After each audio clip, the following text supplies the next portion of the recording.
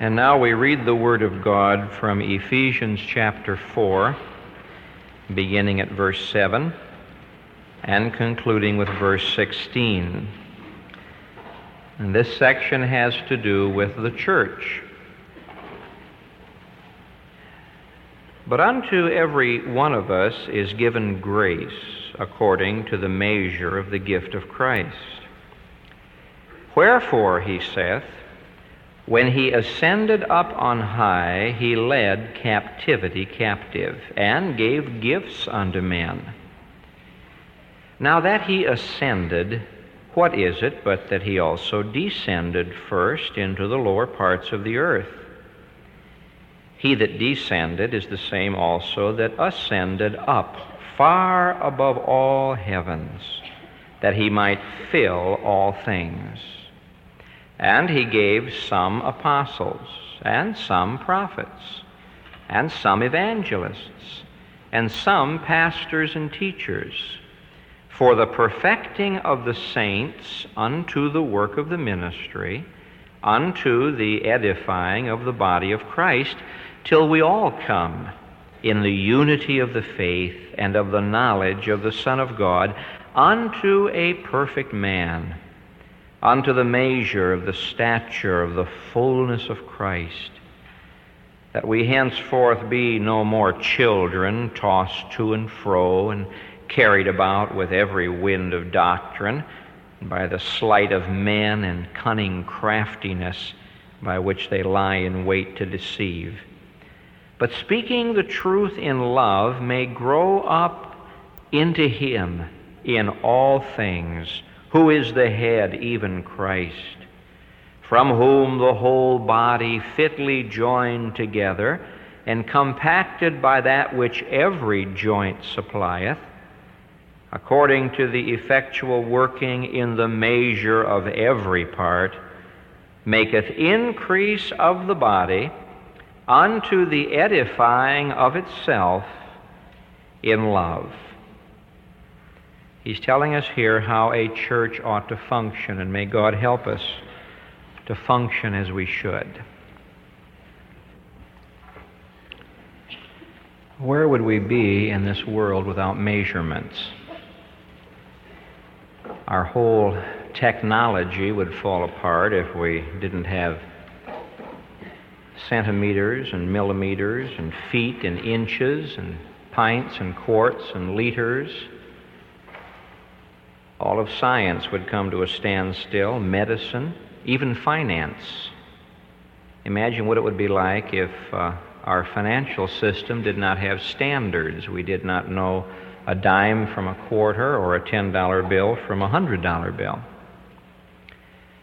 And if that doesn't bother you, think of what it would mean to you personally if measurements and standards were lacking. Imagine buying a pair of shoes and not having definite measurements. Some people do that, I think. Imagine what it would be like buying your clothing. We sometimes complain because we live in a cookie-cutter kind of a world where things are run with interchanging parts, but it comes in handy. It's good to know that an inch is an inch in Chicago as well as in San Francisco, and a mile is a mile in New York as well as in Louisiana. Imagine what it would be like if we did not have measurements. Now, is it possible to have measurements in the realm of the spiritual? That's a good question. We're living in an era when people are enjoying measuring things. And Paul is discussing here in Ephesians 4, 7 through 16, this whole matter of measuring the church. The church is a miracle. How do you measure a miracle? The church is made up of so many different kinds of people from so many different backgrounds. How do you go about measuring it? Is it even right to measure the church? There are those who say, now, you should not bother to measure the church because the church is an organism. My body is an organism. I have to measure it. I have to know exactly what size clothes to wear, and I have to know exactly how much medicine to put in. The church is an organism, and the church as an organism needs to be measured. Now, how do you go about doing it? Of course, there's a wrong way to do it. Paul makes an interesting statement over in 2 Corinthians chapter 10, verse 12, when he talks about certain Christians who, measuring themselves by themselves, are not wise. There are some false measurements, and Paul deals with some of these. But he's telling us in this paragraph how we can measure our own lives and measure the church that we're a part of. At this point, someone may say, Pastor, does it make any difference? I mean, if we're serving the Lord, we're praying, we're giving, we're witnessing, is it necessary to do any measuring? Yes, it is. If you don't measure, you don't know where you are. If I don't measure my life, and if we don't measure this church, we don't know where we are. And we don't know where God wants us to be. And we're liable to start using some false measurements. There are those who tell us that the church is a successful church if it has influence in government. Well, back in the book of Acts, they had no influence with the government. In fact, they were thrown in jail several times. Someone says the church is a successful church if it has a mounting budget. Well, it's good to pay your bills. I think God wants us to, but Peter said, silver and gold have I none. Someone else says, well, the church is where it ought to be if you have an educated clergy. Well, nothing wrong with education. Mr. Moody only went to 5th grade, but he started a school. Charles Spurgeon never had the privilege of going to seminary or college, but he started a school. Nothing wrong with education, but when they looked in the book of Acts at the apostles, they said they noticed that they were ignorant and unlearned men. Nothing wrong with finances, nothing wrong with influence, nothing wrong with education, but those don't seem to be the standards that he's using. How about numbers? Well, numbers mean something. I've often said from this pulpit that we want to see crowds, not so that we can count people, but because people count, and there's a difference. There's a big difference between building a crowd and building a church. At Pentecost, they had 3,000 people saved. A few days later, they had 5,000 people saved. But in comparison to the population, that wasn't a great many people. It sounds like a big crowd, but in comparison to the population, that wasn't a huge crowd. It seems that down through the years, the local church has always had a different kind of measurement. And I want to talk with you about that today. You notice that 3 times in this paragraph, Paul uses the word measure. In verse 7, unto every one of us is given grace according to the measure of the gift of Christ. Over in verse 13, of the knowledge of the Son of God unto a perfect man, unto the measure of the stature of the fullness of Christ. Down in verse 16, according to the effectual working in the measure of every part. Paul is giving to us 3 standards by which we must measure our lives and measure the church. Now, may I hasten to say, Paul is not talking here about some invisible, ethereal, universal church. He's talking about a group of people who assemble together and God is working in their midst. He tells us that there are 3 standards by which we must measure our church and measure our lives. Now, I must warn you that the more you get into this, the more uncomfortable you may feel. Because you and I enjoy getting to a certain place in our Christian lives and then staying there. It's comfortable. We're accustomed to it. We can live with it. Maybe we should be better, but at least we're better than some other people. And Paul is pleading with us here to measure our lives by God's standards, measure our church by God's standards, that we might become more and more of what he wants us to be. Now in verses 7 to 11, we have the first standard, the measure of the gift of Christ. Then in 12 through 15, we have the second standard, the measure of the stature of the fullness of Christ. And then in verse 16, you have the third standard, the measure of every part. I want to explain these 3 standards to you. First, verses 7 to 11, the first standard by which we measure ourselves and measure the church is the standard of the measure of the gift of Christ. Now, what is Paul saying here? He's saying this: God gave Jesus Christ to this world. For God so loved the world that He gave His only begotten Son. Jesus Christ gave His life for the sins of the world. Greater love hath no man than this, that a man lay down his life for his friends. But He died for His enemies. God gave His Son gave His life. Now, when you receive Jesus Christ into your heart as your Savior, then you become a part of this beautiful body, the church. And you ought to become a part of a local body, a local assembly, and go to work for God.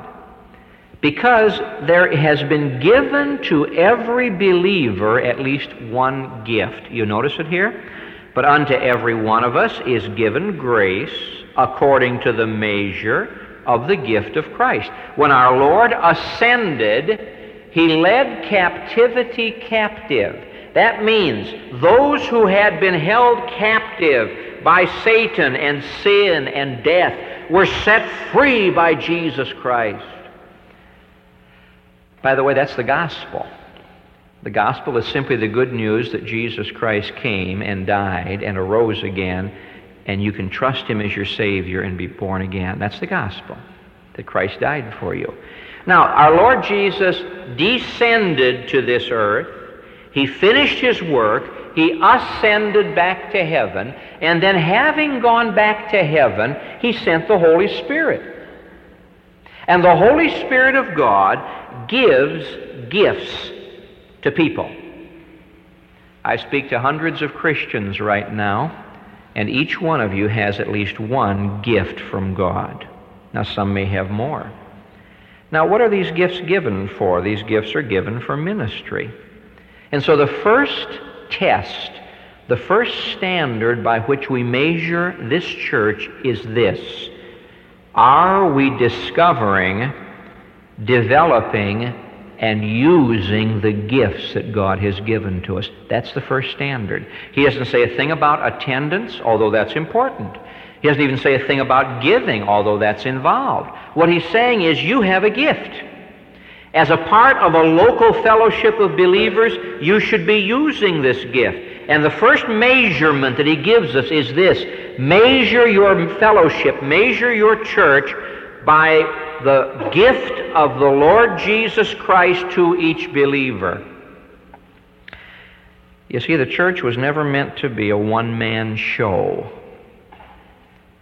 You people are not here to make me look good. God forbid that any man should ever stand in this pulpit who would use the people to build up his authority instead of using his authority to build up the people. The local church was never meant to be a dictatorship where a group of fans gather week by week and form a cheering section. The work of the local church involves everybody, and the first measurement is the measure of the gift of Christ. Have you discovered your gift? Are you developing your gift, and have you dedicated your gift to serve God? Now, there are so many different gifts. You'll find some listed in 1 Corinthians chapter 12. You'll find some listed in Romans chapter 12. And they cover the whole gamut of ministry. Some have a gift of teaching, and some have a gift of giving, and some have a gift of leading and ministering. Some have a gift of showing mercy. There are so many different gifts. And the first measurement is, are the people of the Moody Church discovering, developing, and dedicating their gifts? Now, he names in particular apostles, prophets, evangelists, pastors, and teachers. You see, not only does the Holy Spirit give gifts to people, but He gives gifted people to the church. It's hard for some of you to believe this, but a pastor is meant to be a gift to the church. We don't have today, as I see it, apostles and prophets. If you look back at chapter 2 and verse 20, you'll discover the apostles and the prophets were the foundation servants of the church. The church is built upon the foundation of the apostles and prophets. You don't keep laying the foundation. The apostles were sent out The prophets were sent out to lay the foundation of the church. And now we're building on that church with evangelists and pastor, teacher. Pastors and teachers does not signify two offices, but one office with two sides to it. Pastor means shepherd. Teacher, of course, means one who instructs. And the pastor shepherds the flock by teaching the Word. The Bible is the shepherd's crook, the shepherd's rod and staff. It is the pasture into which the pastor leads the flock. So we don't have apostles today because in order to be an apostle, you had to have seen the risen Christ. We don't have prophets today as we understand it in the New Testament sense.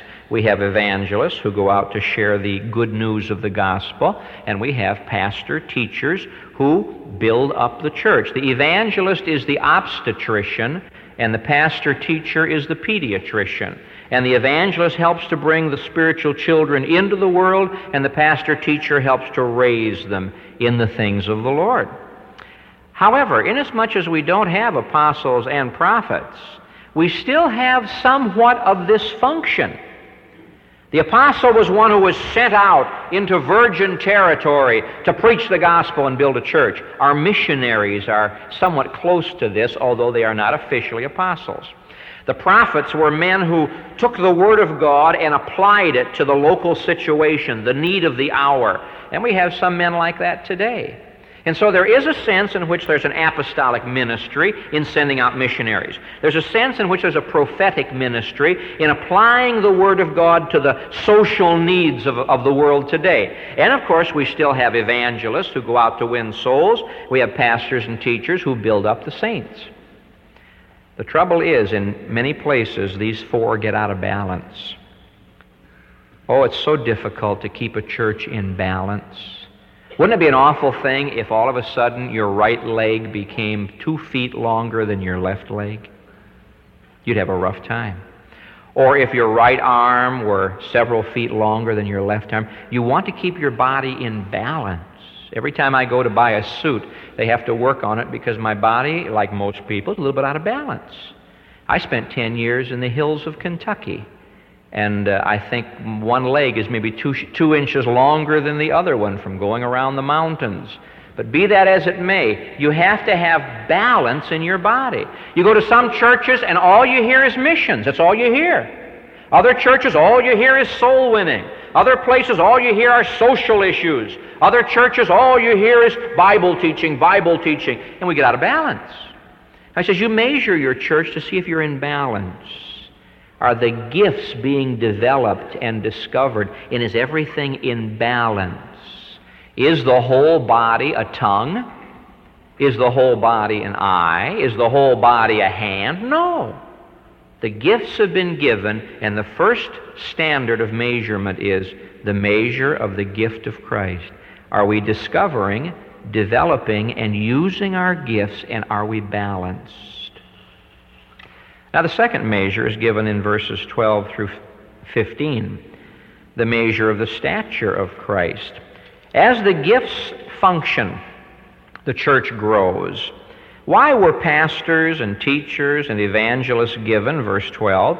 For the perfecting of the saints, the equipping of the saints. The word perfect here does not mean sinless. What it means is the equipping. The job of the pastor, teacher, and the evangelist is to equip the saints for what? Unto the work of the ministry. For what? Unto the building up of the body of Christ. Now, why do the saints gather together? That the servant of God might take the Word of God and teach it to you. You know how you get equipped? You get equipped through the Word of God. There's no other way. In fact, Paul wrote this to Timothy when he said that the man of God is perfect, thoroughly furnished unto all good works through the Word of God. All Scripture is given by inspiration of God and is profitable for doctrine. That's what is right. For reproof. That's what's not right. For correction. That's how to get right. For instruction in righteousness. That's how to stay right. That's what the Bible does for you. The Bible tells you what is right, that's doctrine. What is not right, that's reproof. How to get right, that's correction. How to stay right, that's instruction in righteousness, that the man of God may be perfect, thoroughly furnished, same word, unto all good works. In other words, it's the Word of God that equips you. Whether the Word of God is sung by the choir, sung by the congregation, or taught by the pastor, it's the Word of God that equips us. Equips us to do what? To do the work of the ministry. I thought we paid the pastor to do the work of the ministry. No. No, the pastor's job, whether it's one pastor or a multiplied number of pastors, is to equip the saints to do the work of the ministry, so that each one is discovering his gift, developing his gift, coming to God's house, being fed, being disciplined by the Word, and being equipped to go out and do the job. What happens? The edifying of the body of Christ. Now, how do you measure this growth? By the measure of the stature of the fullness of Christ. He's talking about the maturity of the local church. He's talking about an assembly of God's people growing up. You say, well, don't all the saints grow up? No, the saints at Corinth didn't grow up. Paul said, oh, I long to feed you with meat, but I can't do it. I've got to give you milk because you're just babies. You've been saved long enough to be teachers, but you're just babies. I thank God for the spiritual growth that we see here at the Moody Church, because nobody wants to be a part of a church made up of a bunch of babies. Now, as new Christians come along, the babies are born into the family, we help them to grow. That's why you need the church. Oh, I know all the faults of the church. You can't tell me too many more that I don't know. I know all the faults of the ministry. I've been in it for 25 years. By now, you know my weaknesses and I know yours. But the interesting thing is we still love each other. And because we love each other, we live together and we work together and we build each other up. Now, Paul says we don't want to be children. You can always tell a church made up of spiritual infants who have never grown up. It's unstable. Children tossed to and fro, carried about by every wind of doctrine. Instability and ignorance. They don't understand the Word of God. They believe everything they see on television, everything they hear on the radio, every magazine that comes to the front door. Paul said, look, when your pastor teacher feeds you the Word of God and you grow, you stop being a little child tossed to and fro. You have discernment and stability, and you aren't easily fooled. I would remind you that verse 14 says that there are crafty, cunning, sneaky, lying, religious gamblers running around wanting to rook you. If I wanted to start a racket, I'd start a religious racket. And we have a lot of religious rackets. Paul's warning them here. He says, children believe anything. Children will believe anybody. But mature people don't. And so the ministry of the Word of God helps you to mature, so you don't believe every wind of doctrine. You aren't caught by every religious trick that comes along. And so there's the measure of the stature of Christ. In other words, the church is to become more like Christ. Verse 15, speaking the truth in love, we may grow up into Him in all things. Not just some things, all things. In other words, Moody Church is not to be measured against any other church, nor is any other church to be measured against the Moody Church. We do exhort each other and we do provoke each other to good works, but we're to be measured by Jesus Christ. That's the test. Are we becoming as a church more and more like the Lord Jesus Christ? When visitors come in and worship with us, do they go away and say, you know, I felt the presence of the Lord? Now, the church can't become more and more like Christ until individuals in the church become more and more like Christ. And this is why we grow. The measure of the stature of the fullness of Christ. Now, verse 16 gives us the third standard. Standard number one, the measure of the gift of Christ. Have we discovered and developed and used our gifts? Measure number two, the measure of the stature of the fullness of Christ. Are we growing up out of immaturity into maturity? Out of spiritual childhood into spiritual adulthood. Are we becoming more like the Savior? Now verse 16 is the third standard, the measure of every part. What does he mean by that? Is every believer participating in some way in the ministry of the church? Notice what he says here. From whom the whole body, not just the pastoral staff, or the elders, or the deacons, or the trustees, or the ushers, or the friendly Bible class, or the joint heirs class, or the primary department. No, from whom the whole body, fitly joined together and compacted by that which every joint supplieth, according to the effectual working in the measure of every part. Did you get those words? Whole body, every joint, every part.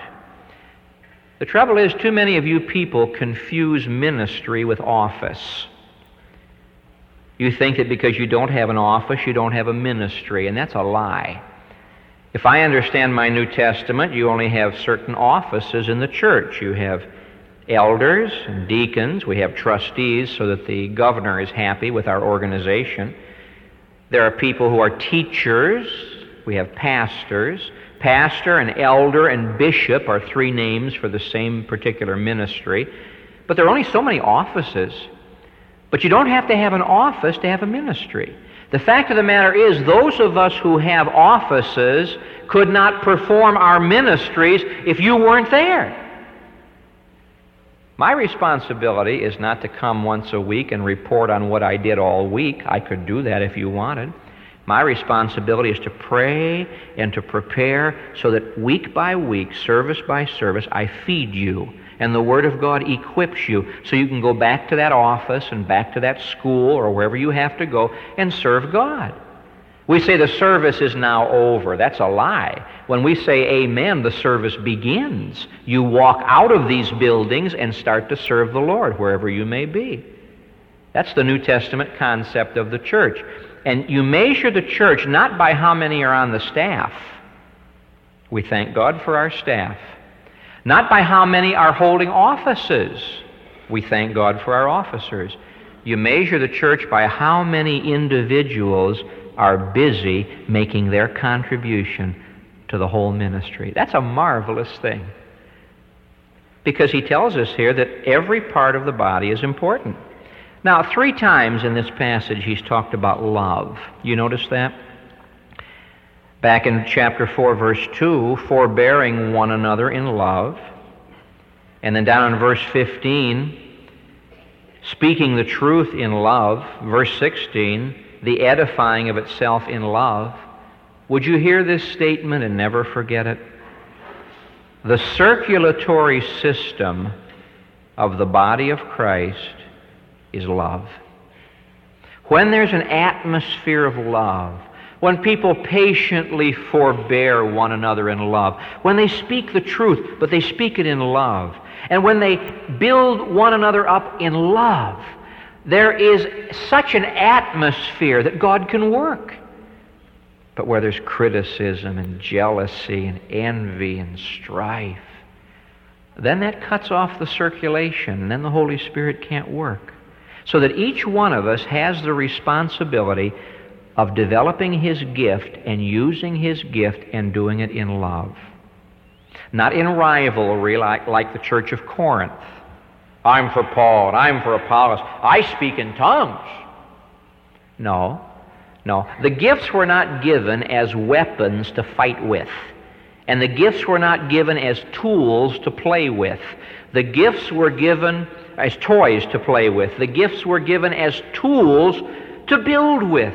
I don't know what your gifts may be, but the Holy Spirit of God wants to use you to make a contribution to the whole ministry of Moody Church. Nobody may ever see you do it except God. But who cares whether anybody else sees you ministering? God's the one who gives the rewards, and God's the one who does the final judging. Here then are 3 measurements for this church and for my life, for your life. The measure of the gift of Christ. Have we discovered our gifts? And having discovered them, have we developed them? And having developed them, are we using them in love to the glory of God? Now, you don't discover and develop your gifts in isolation. You do this as a part of a local body of believers. I recall shortly after I was saved, somebody asked me to make a speech. And so I made a speech. And somebody said to me, did you ever think of the ministry? Oh, I'm going to be a school teacher. That was my plan. I was going to be a school teacher. They asked me to teach a Sunday school class, and I began to teach a Sunday school class and began to enjoy teaching the Word of God, and discovered God had given me, for His glory, a gift of teaching. I would never have found that out sitting home listening to the radio. I would never have found that out sitting home waiting for somebody to invent TV. I discovered it in the fellowship of loving people who put up with my mistakes and loved me and encouraged me. Now, this is what happens in a church.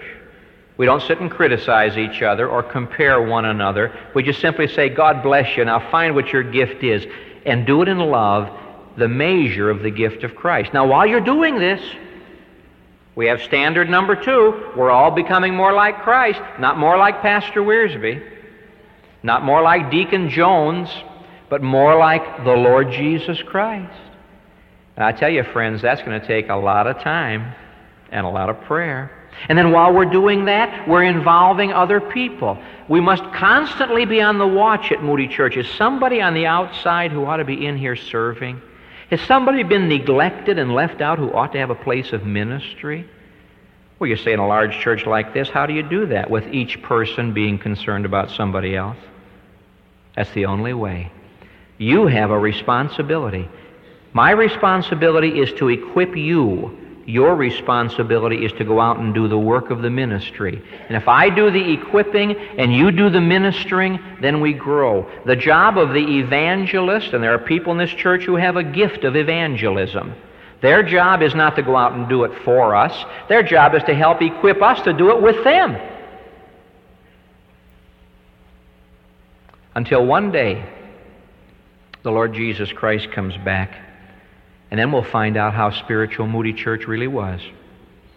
I think it's a marvelous thing to belong to a local body of believers. It's a wonderful thing to share your gifts with God's people and to build up His church in love. Now, some of you are on the outside. You've never been saved at all. You've never received the gift of eternal life. You ought to come today and give your heart to Christ. And then instead of using your life to tear down, start using your life to build up. Instead of using your time and your energy to sin, start using your time and your energy to serve. There are some of you Christians who are staying in the background. It may be humility, it may be modesty, it may just be fear, but my friend, discover your gift. And in the context of the loving family of God, develop that gift and use that gift, because every gift is important in the building up of the body. Gracious Father, the miracle of your church overwhelms us. Oh, how marvelous that each part has a function, and each function is important. Oh, we don't want to be out of balance here at Moody Church, either in our lives individually or our work collectively. Lord, keep us in balance. Help us not to get out of balance in any area, but to grow together and become more like the Lord Jesus. As we measure our ministry, Father, help us to do so with spiritual discernment that will not be led astray by the sleight of men and the craftiness of Satan. Measure our lives, O God, and help us to become more like Jesus Christ. This is our prayer. In Jesus' name, amen.